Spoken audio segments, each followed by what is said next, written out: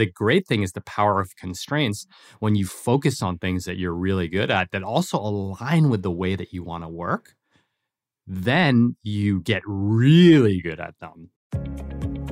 This is your time.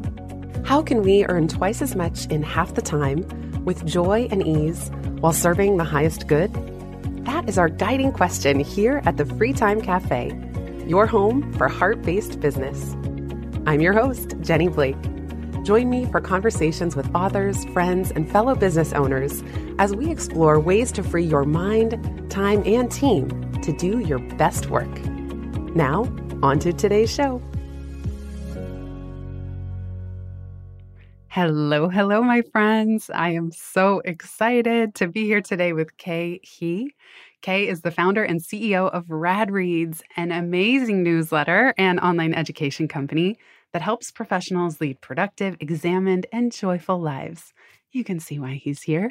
Kay is the creator of the 10K Work Productivity Method and teaches the popular cohort-based course, Supercharge Your Productivity. Before founding Rad Reads, Kay spent 15 years working on Wall Street and was one of the youngest managing directors at BlackRock. He's been called Oprah for Millennials by CNN and the Wall Street Guru by Bloomberg, and his work has been featured all over the place. Kay, welcome to the show.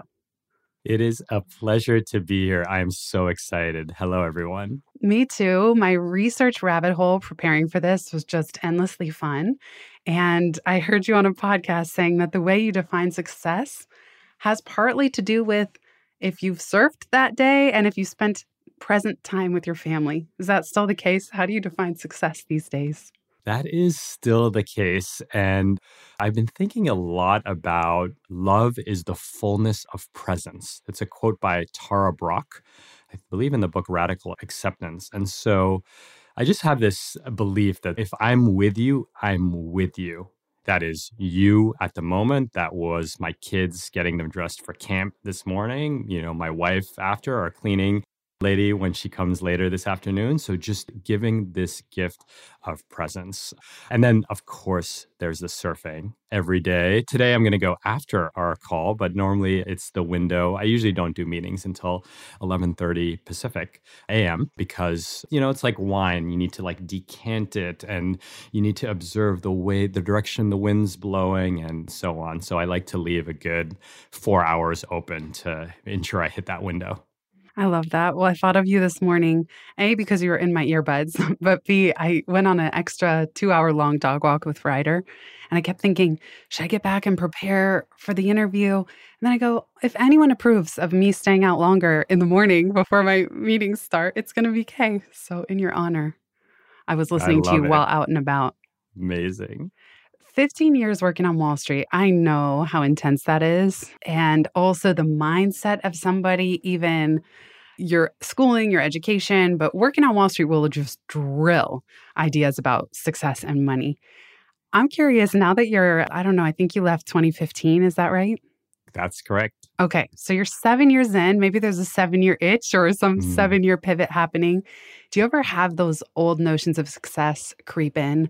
So even though you're doing your own thing, do you ever find yourself in compare and despair mode or feeling like you should turn some burners on to monetize and scale and all the fancy business things that the entrepreneurial media talks about? Oof, that's like a dagger through my heart. So all the time, I try to live a very calm, peaceful, introspective life with a lot of reflection baked into my day. But when a friend who's an author gets, a massive advance or a second book deal, or when someone's YouTube channel crosses X hundreds of thousands subscribers, or hearing about other people's newsletter sizes, or hearing about people who bought Bitcoin at $15. Absolutely. And it's funny now because I don't really have the levers to make a lot more money like I did when I was on Wall Street. So it's like I catch myself. I'm like, okay, why are you writing 3 extra tweets today? It's like, because I'm so envious of blah, blah, blah, who just got this major book deal. So it happens all the time. We're human. We are comparing beings by nature. Thankfully, now I have a wide variety of practices where I can just step back and reflect like, hey, let's check in. What's really behind the envy, right? Because what that means when there's an intense emotion like envy or jealousy, what I believe is that there's some kind of unmet desire much deeper behind that envy. And so I'll go in there, I'll meditate on that, I'll journal on it. I'll use it as a whiff of momentum, but I know that when I look at these people that are finance portfolio, they own finance companies or they have millions of YouTube subscribers, an easy hack I ask is, would you trade everything that they have in their lives for everything that you have in your life? Because I know what it takes to have 2 million YouTube followers. That is recording every single day. I have no interest in that. Zero, zilch, never will do it. And so you can't just cherry pick someone's greatest hits. You got to take the whole kit and caboodle, the whole enchilada. And trust me, when I look at anyone in the financial service industry, I mean, the surfing's gone, right? That enchilada means at your desk the minute the market opens until the minute the market closes. Right. And even if you look and say, I had this moment earlier this year where a lot of the Google colleagues that I worked with who are still there now after 15, 20 years, the level of comp and benefits that they get was kind of eye-boggling to me. And then meanwhile, I'm over here riding this roller coaster of solopreneurship or solo plus. And I had to remind myself, as the siren song of a steady income, and especially now at the levels that they've reached, because they've been on that steady track, kind of up and to the right in a really well-paying role. I just had to pull myself back from like reaching toward those comforts because I wouldn't have chosen it for me. Not that I judge anyone else who's in that world, but I would take the grind or the daily uncertainty or what I have now. But you're right. It's so easy to kind of cherry pick. And that's looking at the green grass of corporate work. And then that competitive nature that you probably experienced within Wall Street. It's interesting how sometimes competition can be really motivating in the worlds that we're in terms of platform building. And then sometimes it isn't.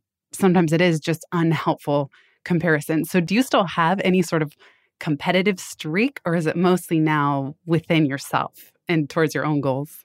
I'm very competitive. We were at the Children's Museum in LA this weekend, and there was this exhibit where you basically jump. It's for kids, but you jump and it measures your vertical. And so, my little 5-year-old did it and she had a vertical of like 6 inches. And my 8-year-old did it and she had a vertical of like a foot or 18 inches. And then I get on and baby, Lisa, take my sunglasses, take my keys, take my phone. I tighten my belt and I like got into a deep squat. And my wife goes, "What's happening to you?" I was like, "Well, I just want to get the highest vertical." And so I have that competitive drive. I'd say 15% of the time it's with others, just again, being mimetic beings who, like to benchmark each other to your college roommates or, the person who launched the newsletter the same year you did. I accept with grace that I'm human and I'll have those comparisons. But it's much more, as you suggested or as you said, internally motivated. And I mean, the informal Rad Reads motto is come for the productivity, stay for the existential. And I think the competitiveness and my drive, my ambition really comes from one source of fear or insecurity or anxiety, which is I fear irrelevance. I'm not religious. I'm a very left-brain scientific-based thinker. And I know that, when I'm dust on this earth, then that's it. There's nothing else. And I think that that's still a very hard thing for me to accept. I think that's a hard thing for humans to accept, especially without other spiritual realms to enter. And so that gets channeled into a desire to stay relevant. And so I think a lot of my ambition, hence my internal competitiveness, comes from that desire to not be forgotten. And I try to really kind of communicate with that desire as well and treat it with grace and curiosity. It seems like one way that that's manifested is a superpower, which is consistency. I know you've had some kind of epic streak with your newsletter. Where are you at now? Are you still keeping track? We are 355 weeks, yes. Oh my goodness. And 200 weeks of those have had an essay. It's like 200 blog posts and then 355 newsletters, and they're kind of smushed together. That is just incredible because I mentioned to you before you record, I've had a newsletter since 2010. And I can definitely say that consistency is not my strength. I can be consistent over the long arc of a decade overall, Mhm. but the fact that you've never missed, what is your secret? Like, are there days where you just don't feel like doing it? But how do you get over that hump? How Yeah. have you done 300 plus in a row? So to be fair, I have missed some days. I've given myself with age. So that spans the 7 years, basically. The early days, I was like, I will not miss one ever, or else, okay, you're a bad human, and I'll beat myself up with my inner critic. That came from a place of scarcity. That came from a place of not trusting myself. That came from a place of not really knowing what direction this business was going. As time went by, I kind of, if I really wasn't feeling it, I gave myself a week off. So there have been breaks. And last summer, I took last summer off. So that was a 2 month break, I think. So there have been breaks. But yes, it's still been a lot. I think that for me, the consistency, and we were talking about this before, is that the newsletter, and when I say newsletter, my team helps compile and blurb the newsletter, and I write the essay. So I'm not doing the entire thing by myself anymore. But the essay is usually 500 to 2,000 words. It's a creative outlet of mine. And a lot of people will say, like, oh, do you have an editorial calendar? Do you do this? Do you do that? And to me, I just write what I feel like writing. I used to do it Saturday morning, so hours before I hit send. And now I try to finish it by Friday night. So I still need deadlines to get things done. But I really view that essay in a few ways. One is it's just fun. I find it really fun. The best is when a new Disney movie comes out, a Pixar movie, and they're all have meaning of life questions. And so my audience knows, like, oh, new Pixar movie, Kay is probably going to reflect on one of the threads of Encanto, where Luisa is carrying the world's expectation. And she's exactly what we're talking, this archetype that we're discussing. So that's one thing. It's just fun and it lets me respond to things that are happening. It's also a little bit of a petri dish where if I want to test out some new ideas. So it's actually funny. You asked me today about the comparison trap. That's the essay for Saturday, which is why I could say it so succinctly with the whole enchilada Oh, and the would you look cherry at that? picking and all of that, right? And maybe because you saw it on Twitter, because I tweeted about it a few times. So I use it as a mode of experimentation for outside of our core group of ideas and potential products that we could sell because I use the response, the clicks, the engagement to just as another clue in the research process. And now, as I've done this for so long, if I don't feel like writing it, I just don't do it. The reality is 90% of the time I feel like writing it. I love that. And it is so true that writing anything at all will clarify your thoughts and it kind of puts them in a place that's more easily accessible for something like this. Hmm. I hadn't seen your tweets or anything about it. I just knew I wanted to ask you about this because Wall Street is so intense. And then now you are so much more focused on freedom and ease and presence and joy. Hmm. I want to talk about 10K tasks and your 10K Yes. training. When I first learned this concept of 10K tasks, it just changed everything for me because if I didn't know what to do on a given day, there'd be some fork in the road and I could catch up on email for 4 hours, or I could create a pivot programs PDF that could land me a 6-figure licensing deal. What am I going to do? And it suddenly made not just deciding what to work on easier, but it made it really exciting to look for those 10K tasks. So can you tell us a little bit, how do you define a 10K task? And like give us some examples of ones Yes. that you're working on right now or that would come handy for you. Absolutely. And so I'm sure you'll link in the podcast notes, but it's a matrix. It's a 2x2 matrix that has 4 quadrants: 10, 100, 1,000, and 10K. And don't get too attached because there are people in all different countries, and don't get too attached. It's not about the dollar value, but think about it. The way I say it's $10 work is checking your email, right? As you said. And 10K work means that for that same amount of time, there is an activity that's 1,000 times more impactful. The thing about those 10K activities is they combine a unique skill that you have with leverage, some kind of amplification effect. It's a force multiplier, right? And so just this week, I was thinking, I'm like, okay, what is a 10K task that I'm going to do? And I have a friend who has connections to a big, big online publication. You would know the name of the ilk of, the Wall Street Journal and so on. They have invited me to write a guest blog post on their page. And so one of our strategies, we could talk about different ways of growing an audience, but one of our strategies is to focus on search engine optimization, SEO, which basically helps your content rank higher in Google. So this post is extremely leveraged because it's going to drive a ton of traffic because of the scale, but it also tells Google through this process called backlinks that RadReads is a very credible site because this publication is linking to RadReads. And on top of that, in the article, I'm going to talk about 10K work, which is kind of this coined term that we've built. So right there, you can see that article will probably take 2 hours to write, maybe 3. And so you could see here, it's this kind of culmination of like the strategy that we have for search, the relationships that I have, Kay, with this person there, the coined term that we have with 10K work, and they're all packaged into 2 hours of work. And so if I could just do that, I might not even need to do much more other work for the rest of the day. That's one example of a very tactical, but you could see the different levers, right? Also unique skill. I'm going to write the piece and I'm a decent writer.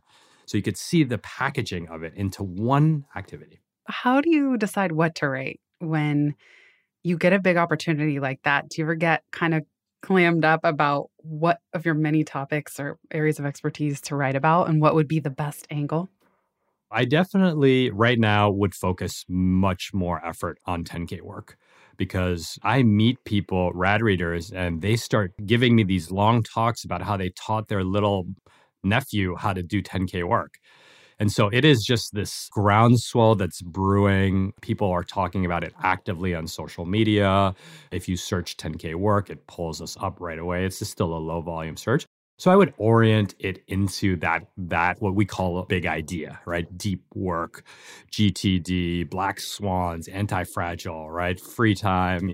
So we all have these kind of terms that kind of build up our brand, which by the way, building up your brand is 10K work, right? The more people are talking about your ideas without you having to prod them to do it, that's like the dream, right? It's when something's working without you even having to do the work. You did it in the past as an investment. So we'll start with there. Also, there's a tension here, but there are a lot of ideas that I care deeply about. And a lot of them involve introspection, looking within. And people would much rather read about how to use Superhuman to save 7 minutes a day on email than what insecurity your ambition is motivated by or driven by. So we like to sprinkle in kind of the existential stuff. And then we have a kind of a satellite of ideas, right? What is the RadReads official motto is lead a more productive, examined, and joyful life. And so we can find ideas and topics within those kind of 3 buckets. And sometimes I just YOLO it. As a writer, I want to pick up something weird and write about it, right? And so I'll kind of go for that as well. That's the best when inspiration strikes close, even or ideally early enough to the deadline, but finding something that you know is unique or your own twist on something. We'll be right back just after this.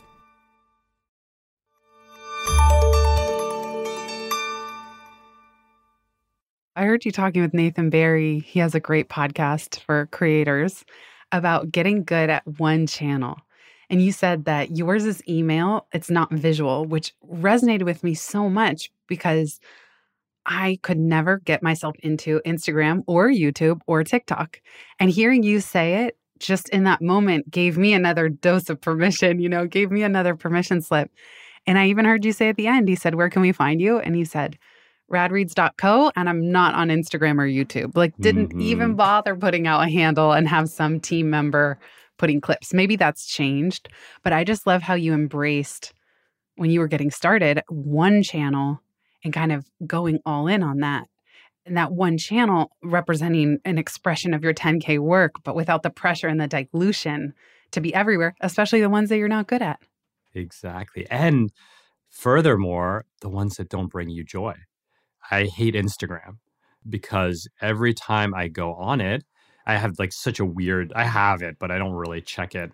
My feed is like SoundCloud rappers and tattoo artists and notebook companies and productivity gurus and entrepreneurship and some CrossFit and surfing. So it's like I get the like weirdest mishmash of stuff in my feed, but there has never been a day when I've been on Instagram and after I got off, I felt better than when I started. It's like 10 times worse than sugar. The worst sugar, like eating 2 packs of Skittles. So it's like every time I went on Instagram, it felt like eating 2 packs of Skittles. No knock on Skittles. My daughter loves them. And so I just was like, why would I do this to myself? And I think it goes back, you asked me at the very beginning, the fullness of presence is like something I really pursue. Instagram, there is a thief of presence. And I know that if I'm going to build a business on Instagram, it's going to be robbing me of my presence. And to me, a sign of wealth or success is freedom of attention. Like I get to choose where my attention is directed. And Instagram just has such a sneaky way of just like stealing it away from me. So now there's a cost there. Like I'm a young Gen X, but I behave like a millennial. Most of my audience is on Instagram. People DM me on Instagram like it's email. And so, you could say, well, Kay, aren't you leaving some money on the table? Possibly. But I got to think of the trade-off, right? If you said, I'll give you $100 if you down 2 packs of Skittles every day, I'd say keep your $100. I love that. Right? And so you have choice. Yeah. Like you have choice. And the great thing is the power of constraints when you focus on things that you're really good at that also align with the way that you want to work, then you get really good at them. And one of the reasons why we like words is because like I don't need to have gotten a haircut to write an essay. I could have a little bit of a hangover and write an essay. I could have a ghostwriter write an essay. We don't yet, but we could have writers. Again, it comes back to this leverage. Like there's not a ton of leverage in something like YouTube for me because it needs to see me all the time. It's about me. TikTok is about me. There's leverage in the platforms, the way discovery works. But that's why I like the leverage of writing because it doesn't always have to be me. And the internet might still think it's me. It's crazy. We have the exact same take on all this because I've been really intentional about not having my 2 main brands. Technically, I have a third book, Life After College, but they kind of now feed into Pivot. And I'm so adamant that neither platform, Pivot or Free Time, be entirely about me, like me cavorting around the website. And same thing. The only downside I was telling Kay before we hit record is that it's too bad we're not on video because he has this awesome, like super unicorn shirt on today. There's a lot of neon in my wardrobe. Oh my gosh, like rainbows and unicorns. And I thought, this is the most joyful, talk about delight, the most joyful shirt I've ever seen. Maybe we could put a picture somewhere in the interwebs. We can. If you send it to us, the episode art doesn't show up in every podcast player, but the episode art with your bio photo, just take a selfie with this today. All right. And that will be the Easter egg to anyone listening on Spotify who can actually see it or wherever. Some players, again, they don't show that, but that would be so fun. Yeah, I just love what you're saying. And I had the exact same feelings when I would put the phone down after doom scrolling or just scrolling at all. And I love how you put it that if someone offered you $100 a day to eat 2 packs of Skittles, you would say keep the money. That's the same conclusion that I've come to, but just put less poetically and metaphorically, is that there's no amount of money or platform growth that's worth my attention, because without my attention and deep work and deep focus, I have nothing. I don't even have the writing anymore. It will remove what I do have, that focused spotlight of attention. Totally. And something even more elementary, joy. Right? Yes. If something's stealing your attention, peppering you, and these algos are really gnarly with that, no one feels better after spending time on these apps. I know. I've heard of a few people love them and they succeed at one, but even still, they're usually picking one channel that does bring them joy. And I just love being a voice. I'm so glad you are too, to give everyone else permission. Guess what? If these aren't bringing you joy, it's pretty much by design, because they are designed. Those algos, like you said, are designed to keep you hooked. Quick little side note, though, I might start doing, another one of my mantras is follow the fun. And I've been having a lot more fun on video. I think I do pretty well on like not YouTube production style video, but just more like talking into a camera. And so I'm going to play a little bit with some of these video forums. But even then, I'm going to schedule all of the videos and the captions and all that so that I actually never need to enter the app. It would be a pure business decision. Yeah. I know with video, you mentioned, I don't know if you're still doing this, but leading a lot of live trainings as well. And maybe it could even be as many as one a week. You could correct me. Maybe it's one or two a month. How does that play into your strategic growth of the business? And are you leading those for the current audience that you have, or are you somehow trying to bring in new people from the outside for these live trainings? Yeah. We start with a 10K question. And we ask this question all the time with our team is what if it was easy? And so that really gives us permission to lean into things that we are good at, right? And that where we find flow, and where there's a struggle, you're like, you're grinding and, you're hustling and you're sweating and your blood pressure's elevated. We don't do them. And so what if it was easy led us to events, live events. And I love being live. From writing so long, I can freestyle in so many different topics. And for a free event, obviously we have a very high bar, but you can take more risks than like a prepackaged paid product. We have gone through weeks where we do an event a week. We had to zoom out and we had to ask ourselves another 10K question. What is the point of events? And so our events now have three angles. One is kind of brand building or deepening engagement. The other is acquiring new subscribers. And then third is creative art, right? Like trying out new things, experimenting. And so when we create an event now, we're like, well, which category does it fall in? And so if we were to do interviews with people, those would fall into audience building because you can kind of swap. You're supporting each other. Sometimes we'll do things to just these free 10K trainings where we take a lot of the B-roll from our course and just do it as a free event where we walk you through an exercise. We've got like a year-end review event. And a lot of times people would charge money for these. We use these as list building exercises. Sometimes we'll swap. We do a lot of cross promo where we'll feature someone, whatever they want us to promote to our 38,000 person list. And then they'll promote something that, we want them to promote. We've found that sending them to a free event is gold because again, it's where we shine. And we add a lot of free value. And so that kind of really quickly tells people what we're about. We've been using the events for those two main purposes, list building and brand building. And the key element would be to kind of swap with people. And we're actually thinking about doing some paid newsletter sponsorships with like very targeted creators that we know have similar audiences. Speaking of paid and newsletters, I have been watching Substack in fascination because for those of us who have had newsletters longer, it's funny that it never occurred to any of us. I don't think I would charge for a newsletter because that is one channel that's one to many that invites people into the rest of what I create. I've been so curious watching Substack emerge as this go-to almost water cooler, as if newsletters didn't exist before that, but then something about it is really taking off. And then even Patreon existed. And even before Patreon, any of us could have set up a recurring PayPal or Stripe subscription and not have to give a cut away. So I'm just curious. I even had someone suggest to me the other day, have you ever thought about creating a Substack? And I'm thinking, I've had a newsletter for 12 years. I'm not going to go create a Substack. And I don't feel like charging for my newsletter, but it is interesting. Have you ever considered adding a subscription piece, or how has your experience been watching Substack grow? I think it's a beautiful thing. It has so many vibes of medium.com, which was an incredible platform. It made being creative so easy. And it was beautiful. And the experience was delightful for both the writer and the reader. And Substack has nailed that. And if you can remove friction from people embarking into creative ventures, I am 110% for that. I will always be for that, especially if it's free. However, and I have no insight into this, but I think it's really hard to do a paid newsletter.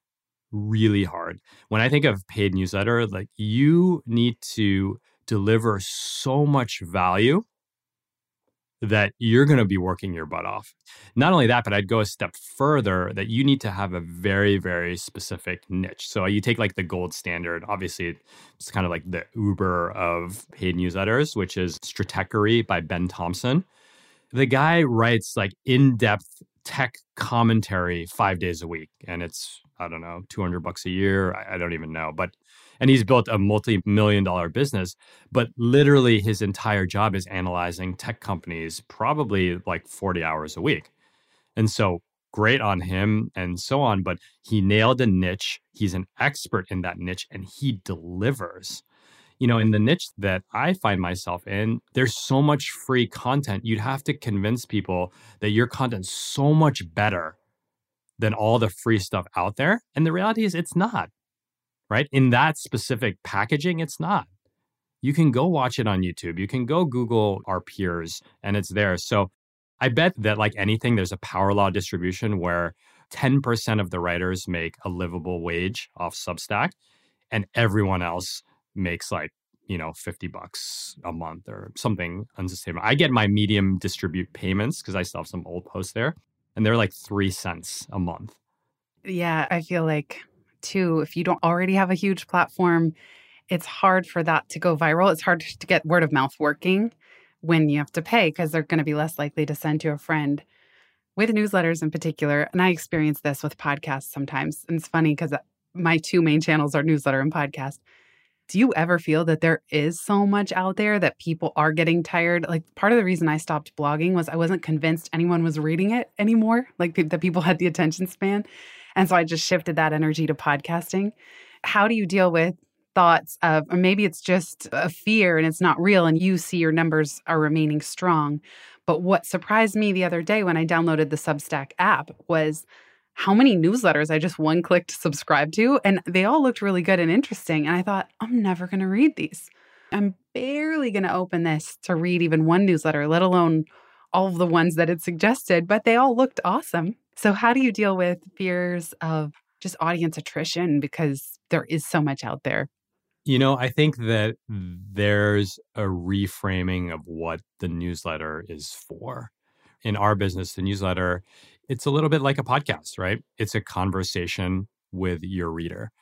And that's why, when I lost a friend, I wrote about losing a friend. And when my 5-year-old has tantrums and we went to see a child therapist, I wrote about what the child therapist told us. And so there's one school of thought, which is like, well, that's not driving sales to supercharge your productivity. And there's a much more layered question there on email funnels and things like that we could talk about, but I won't address that right now. I view the newsletter much more as it's like my one directional podcast, which is like, this is my conversation with you, reader. And people, they tell us all the time, you're a part of our Saturday morning. And it kind of doesn't even matter what you write about. In fact, they get annoyed if it's too much productivity or too much self-help. They just kind of want to know, like, what are you thinking about? What's interesting to you? What are you wrestling with? And so that's how I have kept the newsletter. That's how I approach it. We'll be right back just after this.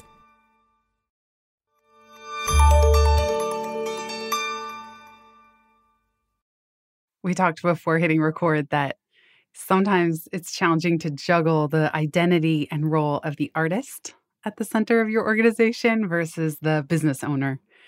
How are you thinking about that lately? Like, what do you find is the primary tension for you around that? This has evolved over the years, but I never set out to build RadReads as a business. It was a creative project that I found deeply rewarding, that people loved receiving or engaging with. And then I realized I needed to make some money. We tried a bunch of different things. And so I think that for a long, long time, when it was myself and a contractor, a virtual assistant, it was much easier for it to be just like, this is what Kay feels like doing. Like Kay wants to try TikTok for 3 months, like go nuts. That changed on January 1st of this year of 2022. When I hired a team. And there's so much we could talk about there. But when I hired a team, then a few things changed. First of all, I was responsible for payroll. Right? Before, when it was just Kay and a contractor, if I didn't want to make money for 4 months, I could just not make money for 4 months and do some weird creative project, as long as I managed my personal finances well outside of RadReads. But now we have every 2 weeks, JustWork takes this huge chunk of money out of the bank account and pays our employees. I want our employees to have the opportunity to participate in the profits of the growth through profit sharing and bonuses and so on. I want to be able to give the best benefits out there, paying full premiums for health insurance. I know how hard that is in this country. We are in the business of online education. I want people to take other online courses and for us to be able to subsidize, which all goes to say that it just changes the function that we need to make money, not necessarily for me to get wealthier. That will be the byproduct of doing all these things well, but because our commitments have changed. And so those commitments have changed. That's one thing. The second thing is that people joined the company not necessarily to facilitate Kay's creative experimentation. They joined because we had a product that they believed in, with roles that they wanted to be a part of, with growth they saw, with the opportunity for themselves to gain personal stability, wealth, whatever, however you want to describe that. And so then my responsibility shifted, right? And so the tension is there. And the tension is, that's where it lies. It's kind of like being a single person and then having kids, right? It's like, sure, like you want to take a job that aligns, but is a 80% pay cut. You might not be able to do that when you have kids, right? For very pragmatic reasons. Doesn't mean you never can do it. One of the tensions is that there's a financial commitment that I've made to others that to some extent has come at the expense of my freedom to create willy-nilly, right? I have other stakeholders now. The second thing, and then I'll pause because I'm going on a little bit of a rant here, is a large part, I couldn't tell you the percentage, but a large part of this business is driven by my creativity today. Now, we have more people, so it's driven by our team's creativity, but the business still, it's my face, it's me teaching a lot of the materials, not all, and that number is declining. When we do videos, it's me. When we host events, it's me. That also is declining, but it's still, 6 years of building a brand around me are being deconstructed and diversified. And so there's this tension between we need Kay's creative muscle to fuel new products, new marketing campaigns, and so on. But we don't want Kay to go off the reservation and decide that he wants to be a DJ and fund that pursuit with our corporate profits. And so that's kind of the second layer of the tension. It's tough. It's really tough. We were talking about this more before we hit record. Just that it is your unique creativity that is the driver and originated all this. And yet, like you said, now I think of it with family. I don't have kids, but getting married, having a dog, having a house, it's like just there's more browser tabs open in a certain way. And in your case with a team, at least those browser tabs that are taking more complexity are all focused on helping the business be successful. But yeah, it's not always going to line up with your creative whims. So it'll be interesting to see, how that unfolds for you. And I think sometimes, I have never had full-time employees, but sometimes you also don't know if you're going to like that structure or not until you try. And you'll do that for a few years and you're either going to love it and keep building out the team or have a steady state. Maybe someday you'll go, oh, what did I build it myself into? I want to decomplexify this now. I don't know if that's a word. And I'll share with you, Jenny, because I think this will resonate with your audience. Because people will ask, well, you had contractors and you were doing really well financially. Why make that plunge? Why put people on payroll? Why give benefits? Why have that? With payroll, it's much harder to unwind than with a contractor, right? And I would say a few things happened. One was it was very lonely to be the only person that cared so deeply about so many of these products and ideas and strategies. Now, you could hire contractors, but they're snipers, right? They come in, they do the thing they need to do, and then they leave. They're very good at their jobs, but by definition, they're not there to care outside of their scope. So that was one. And obviously, I have employees who care a lot about the business. I'll probably be the one that cares the most just by way of how this all started. But to have people that genuinely want to see this product, this team, these ideas spread into the world full time, where I could say, like, hey, on a Saturday, I had this crazy idea of like doing this event in New York. Schedule send to Monday because we try to keep our Slack empty on the weekends. And someone else will be excited about that, right? And someone else will shoot it down. So I think that was one of the things. The other thing that was interesting and exciting to me was that if I built the team right, I could lean into my zone of genius and get everything off my plate that was not in my zone of genius. Now, I'm definitely not there, but that was a big motivation. It's like, I love teaching. I love coming up with marketing campaigns. I love writing. I don't like managing ConvertKit. I don't like managing Google Analytics. I don't like dealing with lawyers. I don't like writing process manuals. And so, wow, like not only is there someone who wants to do those things, there's someone who can do them better than me and that is excited to do them with us. And so then it became kind of a no-brainer. That's awesome. And I have to say, I agree on many of the things on that list. Okay, I have 1 second to last question before the one that I ask everybody, because I have to ask you about this. So even very briefly, a lot of your stuff is powered by Notion. You and I share a passion for Notion amongst Tiago, who's been a previous guest. And you said something in that conversation with Nathan Barry that really struck me because I've had similar thoughts where you said, I don't want to become the Notion guy. Like, it's really interesting building and investing and teaching people about a platform like Notion. I know you have the Built for You Life dashboard. I have the Free Time Operations dashboard for business owners. And yet, like, I've hired someone, he's incredible, Alex, to help onboard people when they buy it because I realized I don't want to even position myself, even though I love Notion and I love geeking out over it, as a Notion pro. And yet I love it and I talk about it all the time. So I would just love to quickly hear your thought process of talking about your passion for the product and really building a lot on top of it, but somehow keeping that line where you're not becoming like a technical teacher. There's a lot of incredible ones out there creating YouTube videos and all that. It's something that I've thought about a lot. And, I needed that Notion part of the Rad Reads journey because that was right around the time when we were starting to sell courses. And it's much easier, I'm sure, for anyone who sells services and info products, digital products, it's much easier to sell someone a skill. Like, I will teach you how to use Notion than to sell someone a transformation. Like, I will help you lead a more impactful and joyful life. The second one is infinitely harder to sell than the first one and create.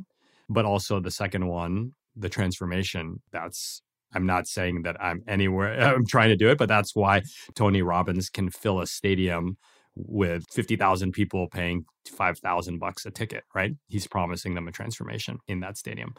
In my entrepreneurial journey, it was kind of like the baby steps. It's like, well, I have a skill and there's demand for this skill and I'm going to teach you this skill and I'm going to sell you that I can teach you this skill better than anyone else. And we did that. We delivered on that and it worked and we had tons of satisfied customers. What happened more organically, Jenny, was that as we started to do this is where the newsletter part comes in. As we started to do this, people were like, wow, this is a cool tool, Kay, but this doesn't explain to us how you can surf every day at 11:30. This doesn't explain to us why you meditate every day for an hour. This doesn't explain to us how you decide what to work on. It just tells you where to put it, right? And so there was a little bit of a natural evolution that was kind of driven by the customer and the students that said, this is cool, but because of the brand that we had built up at Rad Reads, they're like, you guys are way more than just like teaching me how to put a widget in a box, in a very cool and well-designed and good-looking box, but still putting a widget in a box. They kind of came to us, and that's where we took a risk where we're like, we're dropping Notion from the course. It kind of coincided with 10K work, kind of finding its footing. And then we really migrated the course to teach a philosophy and a method. And we'll show you how to implement that method, but that's just a tiny sliver. In fact, that's an add-on video that's not even taught live anymore. But that is the stuff that moves the needle. That is the 10K work, understanding those frameworks, getting those questions, being clear on your motivations, being clear on your blockers, thinking about how you're going to manage your team, et cetera, et cetera. That is what moves the needle. And then the Notion components is the icing on the cake. Yeah, that facilitates that bigger transformation. Exactly. Okay, last question, Kay. This has been so fun. If you could give fellow business owners permission to do something differently or drop something altogether, what would it be? Oh, yes. So I give you permission that great things can happen in your business without any struggle. It doesn't have to be hard to be worthwhile. And a lot of times people believe that, like, it's like the Protestant work ethic or the immigrant mindset that, like, if you didn't suffer, the thing by definition can't be good. The thing at the end can't be worthwhile, can't be good, can't be great, can't be excellent. I give you permission to throw that notion out the window and look for the path of least resistance. Look for the path of ease. Look for the path that brings you the most joy. Look for the path that makes you smile. And you'd be amazed what will happen to the results for your business on the back end of that.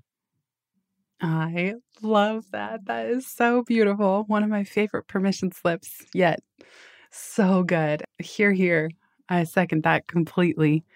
I will put all these links to everything we mentioned in the show notes, but I know you always have cool things that you can share. Where do you want to send people if they want to learn more and keep in touch? Yes. If you head over to radreads.co, everything happens through email, like we talked about. And there's this incredible 10K training course. It's free that walks you through all of the different questions and the methods that we've described today.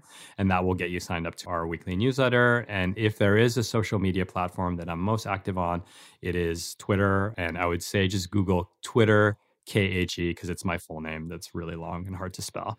And I welcome DMs are open. Send me, if anything here resonated, I will personally answer any questions that you have via DM or on Twitter. I love it. You can share your 10K tasks that ended up being easeful and joyful. That can be our challenge from this one.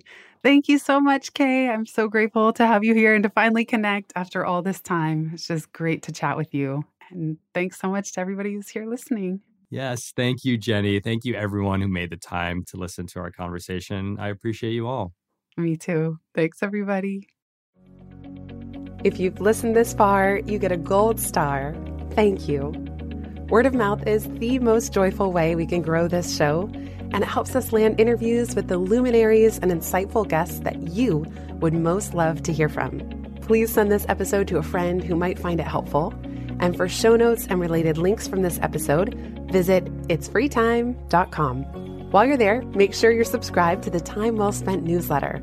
You'll get instant access to my tech toolkit, a continually updated list of all the software I use, along with the total monthly spend to run my business, where no one works full-time, even me. Visit itsfreetime.com/join. Remember, you are running the show. It's time for radical reimagining, and everything is up for grabs. Let it be easy, let it be fun, and build with love.